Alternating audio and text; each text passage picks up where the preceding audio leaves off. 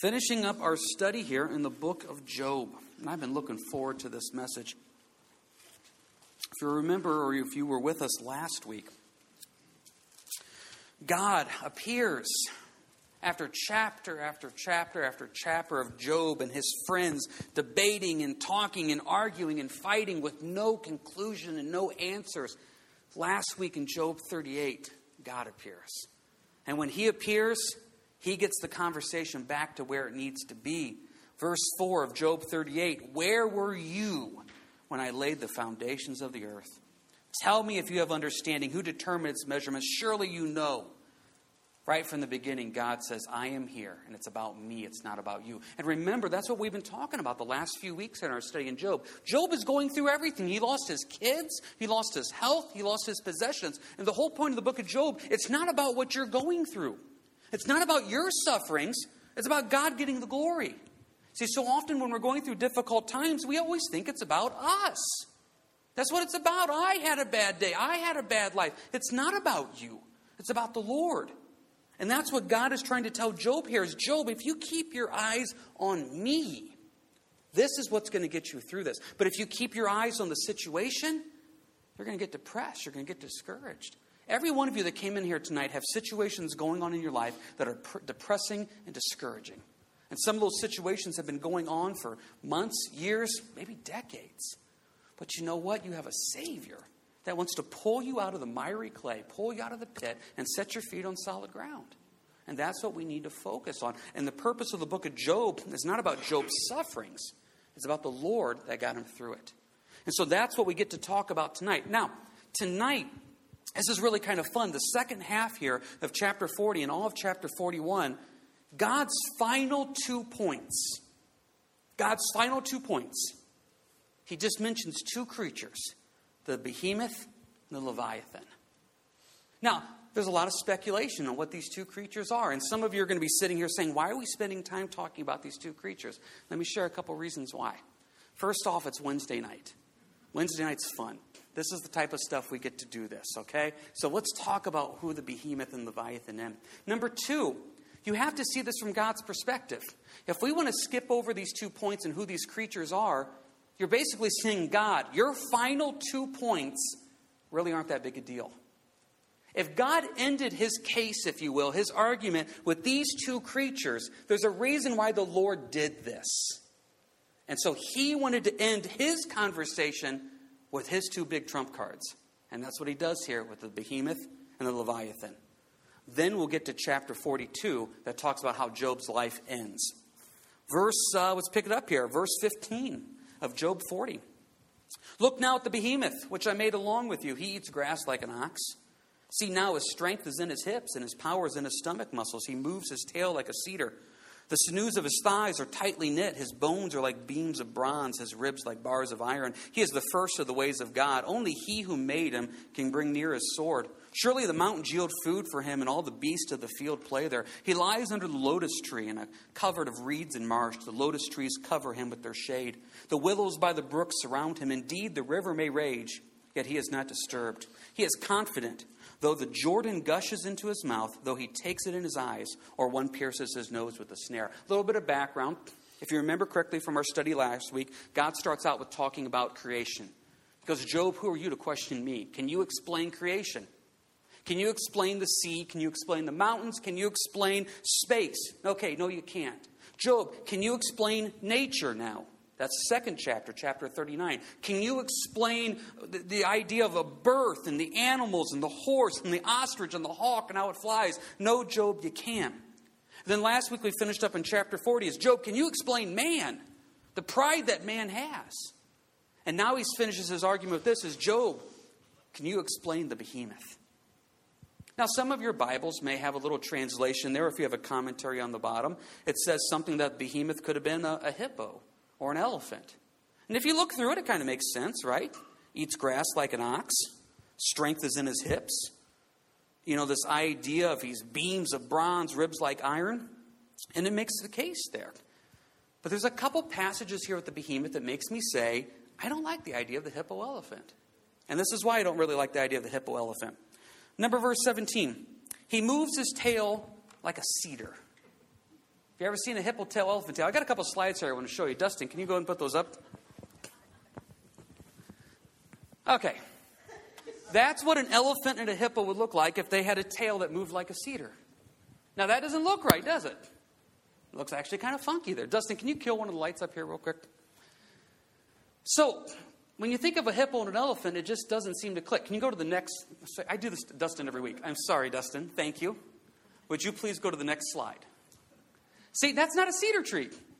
That's a tiny little tail. So, what has a cedar tree tail? One more slide, Dustin.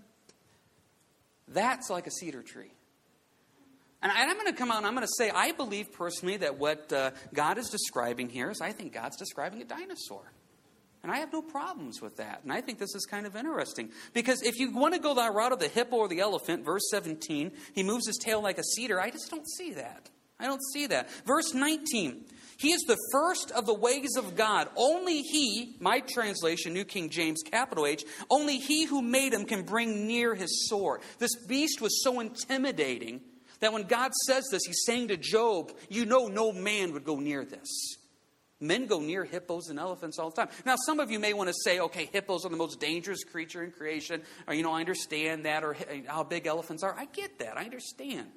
But when you look at this description here, verses 15 through 24, there's something bigger that God's talking about. God is saving his two big points for the end. I believe that when the book of Job was written thousands of years ago, I believe that these creatures still could have been around. They're created on the same day as Job anyway. Look back at verse 15. Look now at the behemoth, which I made along with you. Man was created on day 6. Dinosaurs were created on day 6. We believe in a literal 6-day creation. That's what we teach and believe out here. Now, I'm just going to be honest. You go to the world, you go to work tomorrow, and you say, hey, what'd you talk about last night at church? Talked about man and dinosaurs living together. You'll be mocked. You'll be made fun of. You'll be looked down upon. You know what? And that's okay. But I believe in what I teach when I see this tough, intimidating, this huge creature, this tail that is like a cedar tree.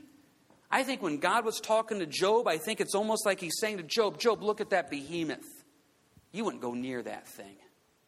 That thing's that's just sitting in the river, just doing those. You wouldn't even go near it in any way whatsoever. Job, if you can't control that, if you can't get near that, who are you to even get near me? Now, if it was an elephant, yeah, elephants are intimidating.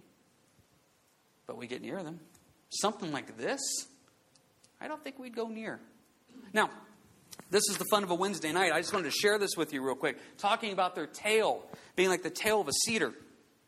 These sauropod dinosaurs, about 90 to 100 feet long, with its tail accounting for nearly half of its length, weighed about 35 tons. A single one weighed as much as a half dozen African elephants. But this is where it gets fascinating. Now, conjecture, opinion, take it or leave it. Weighing more than 3,000 pounds itself, the tail weighed 3,000 pounds. Roughly 3 feet wide at its base and gradually tapers down to the width of a human thumb.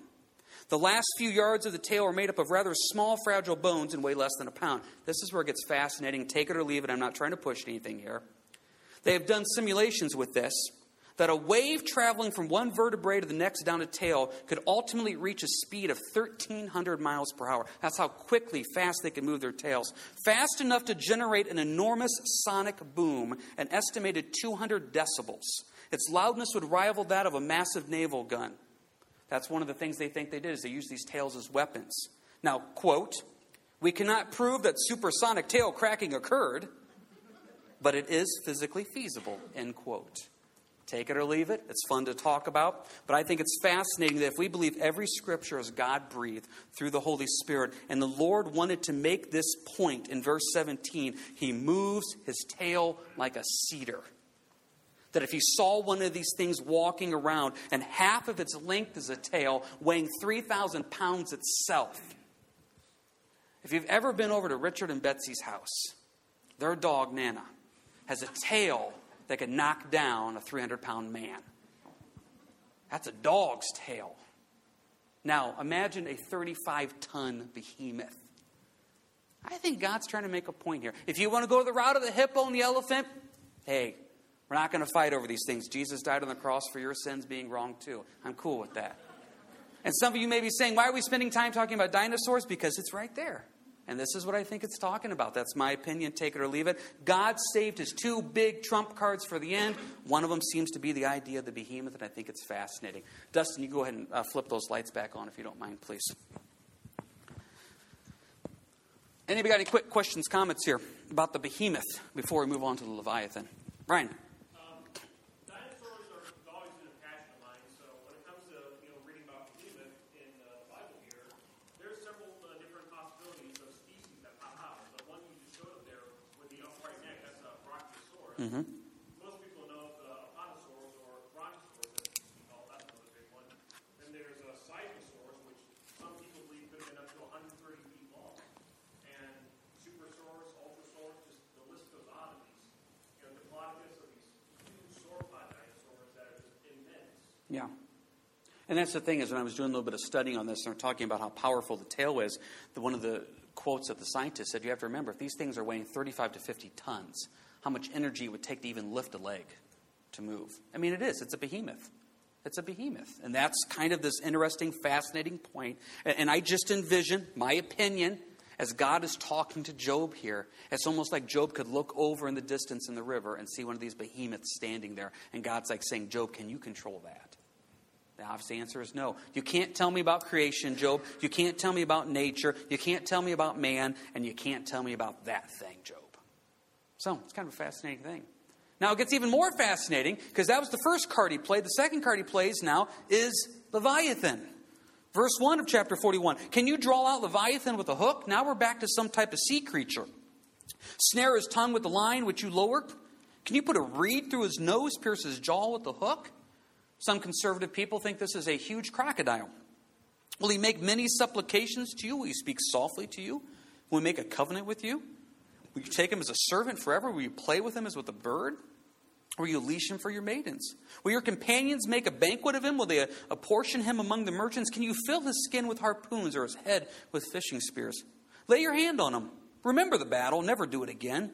Indeed, any hope of overcoming him is false. Shall one not be overwhelmed at the sight of him? No one is so fierce that he would dare stir him up. Who then is able to stand against me? Who has preceded me that I should pay him? Everything under heaven is mine. What God is trying to say here in verses 9 through 11 is if you see Leviathan and you won't even go near Leviathan, how are you supposed to talk to me? If you're intimidated and scared by Leviathan and you're not going to mess with Leviathan, how are you going to mess with me? Isn't that a fascinating argument? Job, you're afraid to go near that, but yet you're willing to take me on. Isn't that human nature? We get scared of these simple, tiny little things, but yet we're going to stand up to God and disobey the Lord.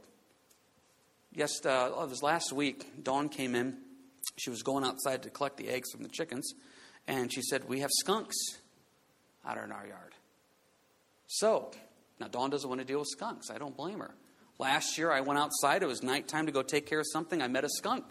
Skunk met me. I got sprayed. Not a lot of fun. I went and got the shotgun and I sprayed the skunk. I'm just telling you. I won, just for the record. So I went out and I saw the skunks. There's two of them. And took care of the one. The other one then ran into the building. No, it's not that big. Yay big. It's kind of cute, actually, right? I'm not going in the building, though. I'm not. I have a gun. It's got a tail. It wins. I'm not going in the building. I would not go near a skunk, but yet I'll sit here sometimes and the Lord will lay on my heart, go speak to that person. No, Lord. James, I want you to work on just going deeper with me. Oh, no, Lord. I'm more scared of a skunk than I am telling God no. Isn't that fascinating? And this is what God is trying to tell Job. Job, you're willing to stand up to me, but yet you're afraid of that animal, that creature, that creation. Verse 12, I will not conceal his limbs, his mighty power, his graceful proportions. Who can remove his outer coat? Who can approach him with a double bridle? Who can open the doors of his faith with his terrible teeth all around? His rows of scales are his pride, shut up tightly as with a seal. One is so near another that no air can come between them. I'm talking about his teeth. They're joined one to another. They stick together. They cannot be parted. Now, this is where it gets fascinating. His sneezings flash forth light. His eyes are like the eyelids of the morning. Out of his mouth go burning lights, sparks of fire shoot out. Smoke goes out of his nostrils as from the boiling pot and burning rushes. Almost sounds like some type of dragon. His breath kindles coals, and a flame goes out of his mouth. Strength dwells in his neck, and sorrow dances before him. The folds of his flesh are joined together. They are firm on him and cannot be moved. His heart is as hard as stone, even as hard as the lower millstone. When he raises himself up, the mighty are afraid because of his crashings. They are beside themselves. Though the sword reaches him, it cannot avail. Nor does a spear, dart, or javelin. You're not going to kill him with a man-made weapon. He regards iron as straw and bronze as rotten wood. The arrow cannot make him flee. Sling stones become like stubble to him. Darts are regarded as straw. He laughs at the threat of javelins. His undersides are like sharp pot shears. He spreads pointed marks in the mire. He makes the deep boil like a pot. He makes the sea like a pot of ointment. He leaves a shining wake behind him. One would think the deep had white hair. On earth there is nothing like him, which is made without fear. He beholds every high thing. He is king over all the children of pride. I don't think it's a crocodile or an alligator. You know, there's this beautiful saltwater crocodile at the Toledo Zoo, if you haven't seen it. Man, I stand there and I'm fascinated by that thing. I'm not scared. Now, granted, there's 6 inches of glass between us, but the point is, you're fascinated. You know what I mean? What we're talking about here is something. This is quite the thing. Now, if you remember correctly, we've had a guy by the name of Dr. Mace Baker come out here a couple of times, a real neat creationist scientist. And last time he came out, he did this great teaching on dinosaurs, dragons, and the Bible. Fascinating study. Just to really look at this type of stuff and look at it from that perspective. Now, so what is Leviathan? Okay, maybe it's a crocodile. Maybe it's some type of a sea creature that no longer exists. Maybe it was a unique creation of God. Maybe it was something along that type of line. Maybe it's something. I don't know for sure what it is. And God doesn't go into a lot of details. But he wants us to remind us is this, verses 10 and 11. You can't go near it. You can't touch it. I'm in control. That's what he wants to say. Now, this is where it gets interesting, though, because this is where when he's talking about Behemoth, he seems to be talking about a creature, a creation. It was created on the same day as you, Job. When he talks about Leviathan, it's different, isn't it? Some people believe that what he's actually describing here in chapter 41 is a picture of Satan. That's kind of a fascinating thing, because Behemoth is only mentioned once in the Bible, only here in Job. Leviathan is mentioned throughout the scriptures numerous times.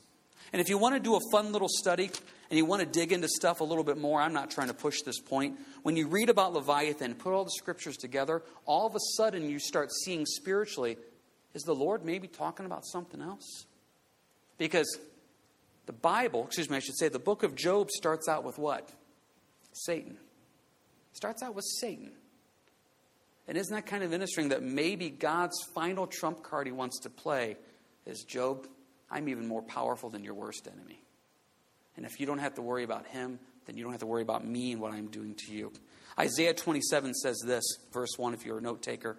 And that day the Lord with his severe sword, great and strong, will punish Leviathan. Now, why would God have to punish Leviathan? Punish Leviathan, the fleeing serpent. Leviathan, that twisted serpent. He will slay the reptile that is in the sea. That's kind of interesting. Now, if you want to take notes, go a little bit deeper. Revelation 12, verse 9. Revelation 20, verse 2. Guess what Satan's referred to as? The serpent from old. Guess what happens in Revelation 13 when the Antichrist comes? What does he come out of? He comes out of the sea. What does it say here in Isaiah 27:1? Leviathan is the fleeing serpent, the twisted serpent that is in the sea. I'm not trying to make a case. I'm just saying it's kind of a fascinating study. Leviathan could have been a really big crocodile. I don't think they'd be that scary, though, for those guys back then. Could have been a unique creation that only existed at this time, and it was a one-of-a-kind thing. That's possible. It could have been something else. And it could be in a creation. It also could be spiritually speaking of Satan. We don't know for sure. But Leviathan is mentioned numerous times throughout the Bible, and it's a fascinating study. The point of it is this. God says, the behemoth, Job, you won't go near it. I created it, so that shows my power. Job, Leviathan completely scares you. But I control that. So Job, you know my power. These are the final 2 points that God makes in his argument. And what a fascinating point to kind of end on here. Any quick questions, comments about this? Ryan? Again, going back to the dinosaur angle with Leviathan, Brontosaurus, Pliosaurus, or Lycorodon, these are all the same kind of shape. It's basically head of a crocodile, body kind of like a killer whale, 4 big flippers, and a long tail. And that fits the description, I think, for Leviathan. Yeah, if you really want to freak yourself out, go look up some of these great sea creatures that existed, thousands of years ago, and you look at the craziness of them and the scariness of them, and then go take a dip in a pond. It really is. It's really something that we just can't even fathom. But back then, it was something that by God just name-dropping Leviathan, Job would know exactly what he's talking about. Anybody else have anything here before we move on? Yeah, Rose. When you talked about dinosaurs, if you listen to the world, they'll say, well, no, man and dinosaurs were not here at the same time. But it's interesting when they go into caves and you'll see these drawings that men make of them. And it's like, if you weren't there, how do they know how to draw them? And that's one of the neat things that Dr. Baker points out when he came before. And to be honest with you, I can't even remember the last time I was here. I'd like to give you the reference that you could grab a copy of that CD or get it. But like Rose was just saying, there's so much here where people have made comments about it or looked at it, the history of it. It's just fascinating stuff. Yeah. Dr. Baker also said, why didn't they call them dinosaurs then? And he says they never started using that word until about 1948. Yeah, dinosaurs is actually a fairly new term. I don't know the exact year. I think it was more 1800s, but yeah, still only in the last 150 years here or so. It's a fairly new term in the whole scheme of things. One last point about Leviathan, I just want to make sure you mention, talking about personifying him as maybe something different. Once again, just kind of look here. Look here real quick, verses 3 and 4. Will he make many supplications to you? Will he speak softly to you? Will he make a covenant with you? And look at verses 33 and 34. On earth there is nothing like him, which he has made without fear. He beholds every high thing. He is king over all the children of pride. Something interesting there, just something kind of chew on. So Job's response to this, verse 1, chapter 42, then Job answered the Lord and said, I know you can do everything, and that no purpose of yours can be withheld from you. You asked, who is this who hides counsel without knowledge? Therefore I have uttered things which I did not understand, things too wonderful for me, which I did not know. Listen, please, and let me speak. You said, I will question you, and you shall answer me. I have heard of you by the hearing of the ear, but now my eye sees you. Therefore I abhor myself and repent in dust and ashes. If you remember correctly last week, Job confessed. Now Job repents. Okay, confession. Confession means to agree that you are right and I am wrong. The literal word for confession means to look at it from that other person's perspective. It carries this idea of God says what we've done is wrong. I look at my sin. I draw a line in the sand. I step on the other side of that line, see it from God's perspective, and I say, I confess to you, God, that I am wrong. I agree with you that I am wrong. And that's what we talked about last week with Job. He confessed, but he didn't repent yet. Repent means to do a 180. To completely turn the other direction. That's what repent means. Now, there's a lot of people that confess. I agree I am wrong. But they don't repent. You got to have the package deal. And how can you repent unless you agree it's wrong? And that's where both sides come into this. Is confessing that I agree with God that my actions are sin. And now I repent. I do a 180 and change. You can't have one without the other. If you've ever run into somebody who agrees that their actions are wrong, but yet they don't repent, you know how sad and frustrating that is. And if you run into somebody who says, fine, I'll change. Well, do you realize what you did wrong? Nope, I don't know if I did anything wrong or not, but I'm still going to change. Oh, that ain't going to last. Because your heart has to agree it's wrong, then your heart has to say, I no longer want this. Job says right here in verse 6, I abhor myself. Some of your translations, I despise myself. What it literally means, I reject myself. What Job is saying in verse 6, I reject everything I've said over the previous 33 chapters. That's confession and repentance. Confession and repentance is not, well, I'm sorry what I did, but if you don't quit acting like a jerk, that's not confession and repentance. That's me saying I'm sorry, but I think you really are the one that caused it, and I want to make sure you know it.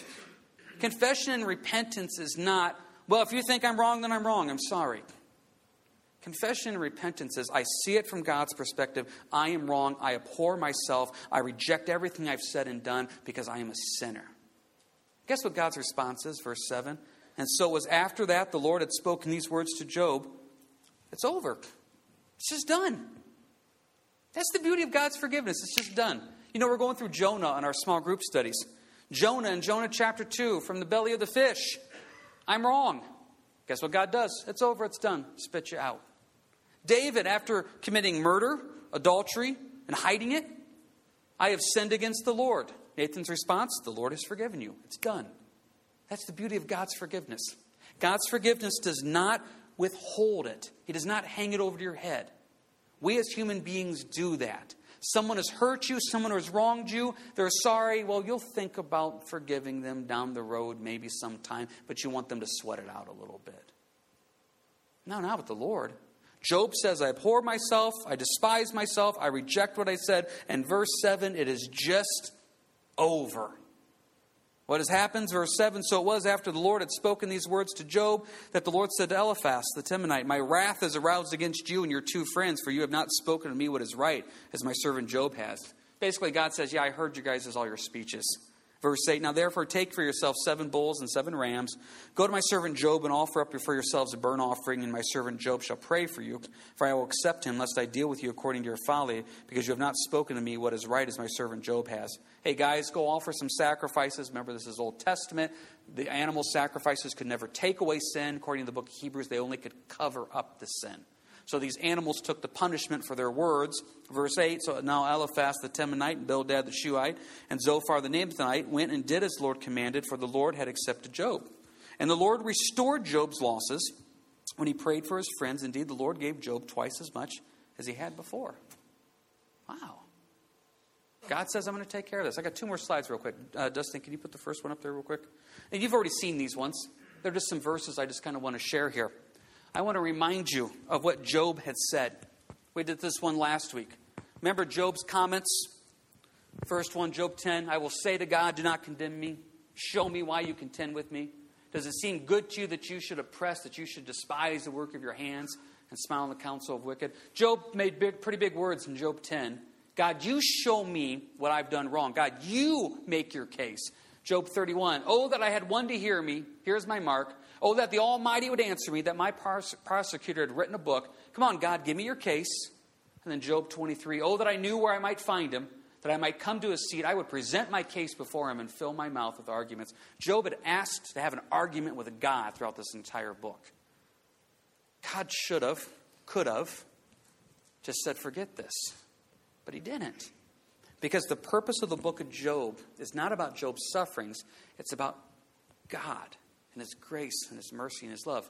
Like I said, we mentioned with Jonah, the small groups. The purpose of the book of Jonah is not Nineveh getting saved. Amen. The purpose of the book of Jonah is God's infinite grace towards Jonah. That Jonah, this reluctant prophet that never wanted to do anything, God still wanted to use. When you look at David, this man of a murderer, of an adulterer, of a thief, if you will, stealing a wife. The Bible still says he was a man after God's own heart. See, Job said these awful things. And what made it all okay? When he repented. Isn't that the beauty of I'm sorry to the Lord? Oh, it's a beautiful thing. Beautiful thing. So the Lord restores it. One more slide here real quick. Next one there, please, Dustin. This is from on Sunday. We mentioned this just a couple days ago when we talked about marriage and God restoring marriages. And a real quick plug, if you weren't here Sunday, get a copy of the CD. We're going to listen to it online. We had Carrie and Gary Baird get up and share their testimony on just how the Lord blessed and healed their marriage. Amazing, and I hope you can get a copy of that. But these verses that we talk about with God healing hurt marriages also applies to Job's life. Weeping may endure for a night, but joy comes in the morning. Psalm 30, verse 5. You may have come here tonight and you're a Job moment. You're in the moment of weeping. God says joy comes in the morning. Joel 2:25, I will restore to you the years that the swarming locusts had eaten. The context of Joel chapter 2 is that these locusts had come in swarms and ate and destroyed everything. God says, I can restore that to you. And lastly, I love this one, Isaiah 61:3. To console those who mourn in Zion, to give them beauty for ashes. Your life is an ash heap. God wants to give you beauty. The oil of joy for mourning. You're in a season of mourning. God wants to give you joy. The garment of praise for the spirit of heaviness. You have a heaviness on you, a burden. God wants to give you praise. That they may be called trees of righteousness, the planting of the Lord, that he may be glorified. God says, I will restore this, Job. Job gets double back. Verse 11, guess who finally shows up? Then all his brothers and all his sisters and all those who had been his acquaintances before came to him and ate food with him. Well, now that the party started, they'll come. And they consoled him and comforted him for the adversity that the Lord had brought upon him. Each one gave him a piece of silver and a ring of gold. Now the Lord blessed the latter days of Job more than the beginning. For he had 14,000 sheep, 6,000 camels, 1,000 yoke of oxen, and 1,000 female donkeys. If you want to compare that to Job 1 verse 3, he got double. God blessed him doubled. He also had 7 sons and 3 daughters. Now note, he did not get his children doubled. He had 10 kids. He has 10 more. Why would God not double his children? Because he never lost his kids. They just happened to change residency and went up to heaven. So he still has 20 kids. Verse 14, he called the name of the first Jemaniah, the name of the second Keziah, and the name of the third Karen Hapuk. In all the land were found no women so beautiful as the daughters of Job, and their father gave them an inheritance among their brothers. Please note in verse 15, that is quite the statement to be said, that these girls received an inheritance. You're talking thousands of years ago. That was not the customary idea of the nations at the time. I think it's a neat picture of God's grace. Verse 16, after this, Job lived 140 years and saw his children and grandchildren for 4 generations. So Job died old and full of days. So all is well that ends well, right? But, when we go through this book, when we look at this, it's really easy to say, well, it ended up okay. But remember what we said all the way back from the first message in Job. Job never found out why. As far as we know, Job never found out why. Even in God's speeches in Job 38, 39, 40, and 41, he never says, Job, let me tell you what happened. I was sitting on my throne, Satan came in, Satan kind of picked on you, and we got to have this little bet. Never found out. And that's the point of this. It's not about Job's sufferings. It's about keeping your eyes on the Lord. It is. I mean, think back to when Peter walked on the water. You know the story. As long as Peter kept his eyes on Jesus, he could walk on water. The Bible says as soon as Peter took his eyes off Christ and looked at the waves and the sea and the wind, what happened? He sank. Same thing happens with you and I today. Everybody here is going through a Job moment. You have something that's not right. Physically, maybe you're struggling with something. Maybe you're struggling with something emotionally. You're struggling with something spiritually. I don't know. As we just read in those verses, you have a spirit of heaviness or mourning or sadness. Okay, who are you going to keep your eyes on? If you're going to keep your eyes on everything that's wrong, you're going to be stuck in Job 3 through 37 for the rest of your life. And that is depressing and discouraging. But when you get your eyes back on the Lord, you'll be in Job 42, where the Lord says, I want to bless you and take care of you. And no matter what you've gone through, I want to be there for you. And that's the point of the book of Job, is God is a loving, gracious God. I mean, that's the point of the book of Jonah. He gives Jonah grace. David, he gives grace. Moses, the murderer, gets grace. Abraham, the liar, gets grace. I mean, we can just fill in all the blanks here of all these Old Testament and New Testament people. God's a God of grace. And that's exactly what you see here in the book of Job. Any final questions, comments here about Job before we finish this study up then? Tina. I just find it amazing that Elihu doesn't get it. Yeah, he doesn't. Yeah, and Tina brings up a good point there. Our last main character that appears in chapter 32, we got the 3 friends, and we got Elihu that kind of appears, and no one says anything about him. Which leads us to a couple ideas. Maybe number 1, God liked what he said. That's quite possible. Or maybe since he didn't talk as much as the others, he was kind of pushed off to the side. Maybe God was basically saying, yeah, don't even worry about him. We don't know for sure. But these other three definitely came in a different light and attitude. Much more firm, much more aggressive, much more Job. The reason you're suffering is because you're wicked and wrong. At least Elihu in his speech seemed to put the focus back more on the Lord. Anybody else have anything here before we close up? All righty. Well, hey, for those that have been with us through this study, I hope you were blessed. I think Job is probably one of the more deeper, more difficult books to go through. But I tell you, there's a lot of life in this book because there's a lot of stuff that we can relate to. Hey, let's pray. Heavenly Father, as we just come to you now, we think of just this study once again for those that are going through Job moments right now. In the name of Jesus, show them your hand. That you, if you can handle Behemoth, if you can handle Leviathan, you can handle them. Thank you for being a God of graciousness and mercy. Lord, we come to you in confession. We come to you in repentance. And we say we abhor ourselves because you are God and we're not. But thank you for your loving arms. You want to restore us. You want to take care of us. You want to bless us. Thank you, Lord, for that. And help us to keep our heart, mind, and soul focused on you and all that we say and do in your name. Amen. Couple quick reminders. Next Wednesday, we'll be taking a break.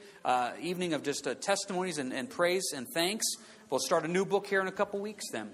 So you guys have a good evening. God bless. We'll have a time of prayer up here. If anybody has anything you want to pray for, come on up and we'll have a time of prayer up here. Have a good evening and God bless, guys.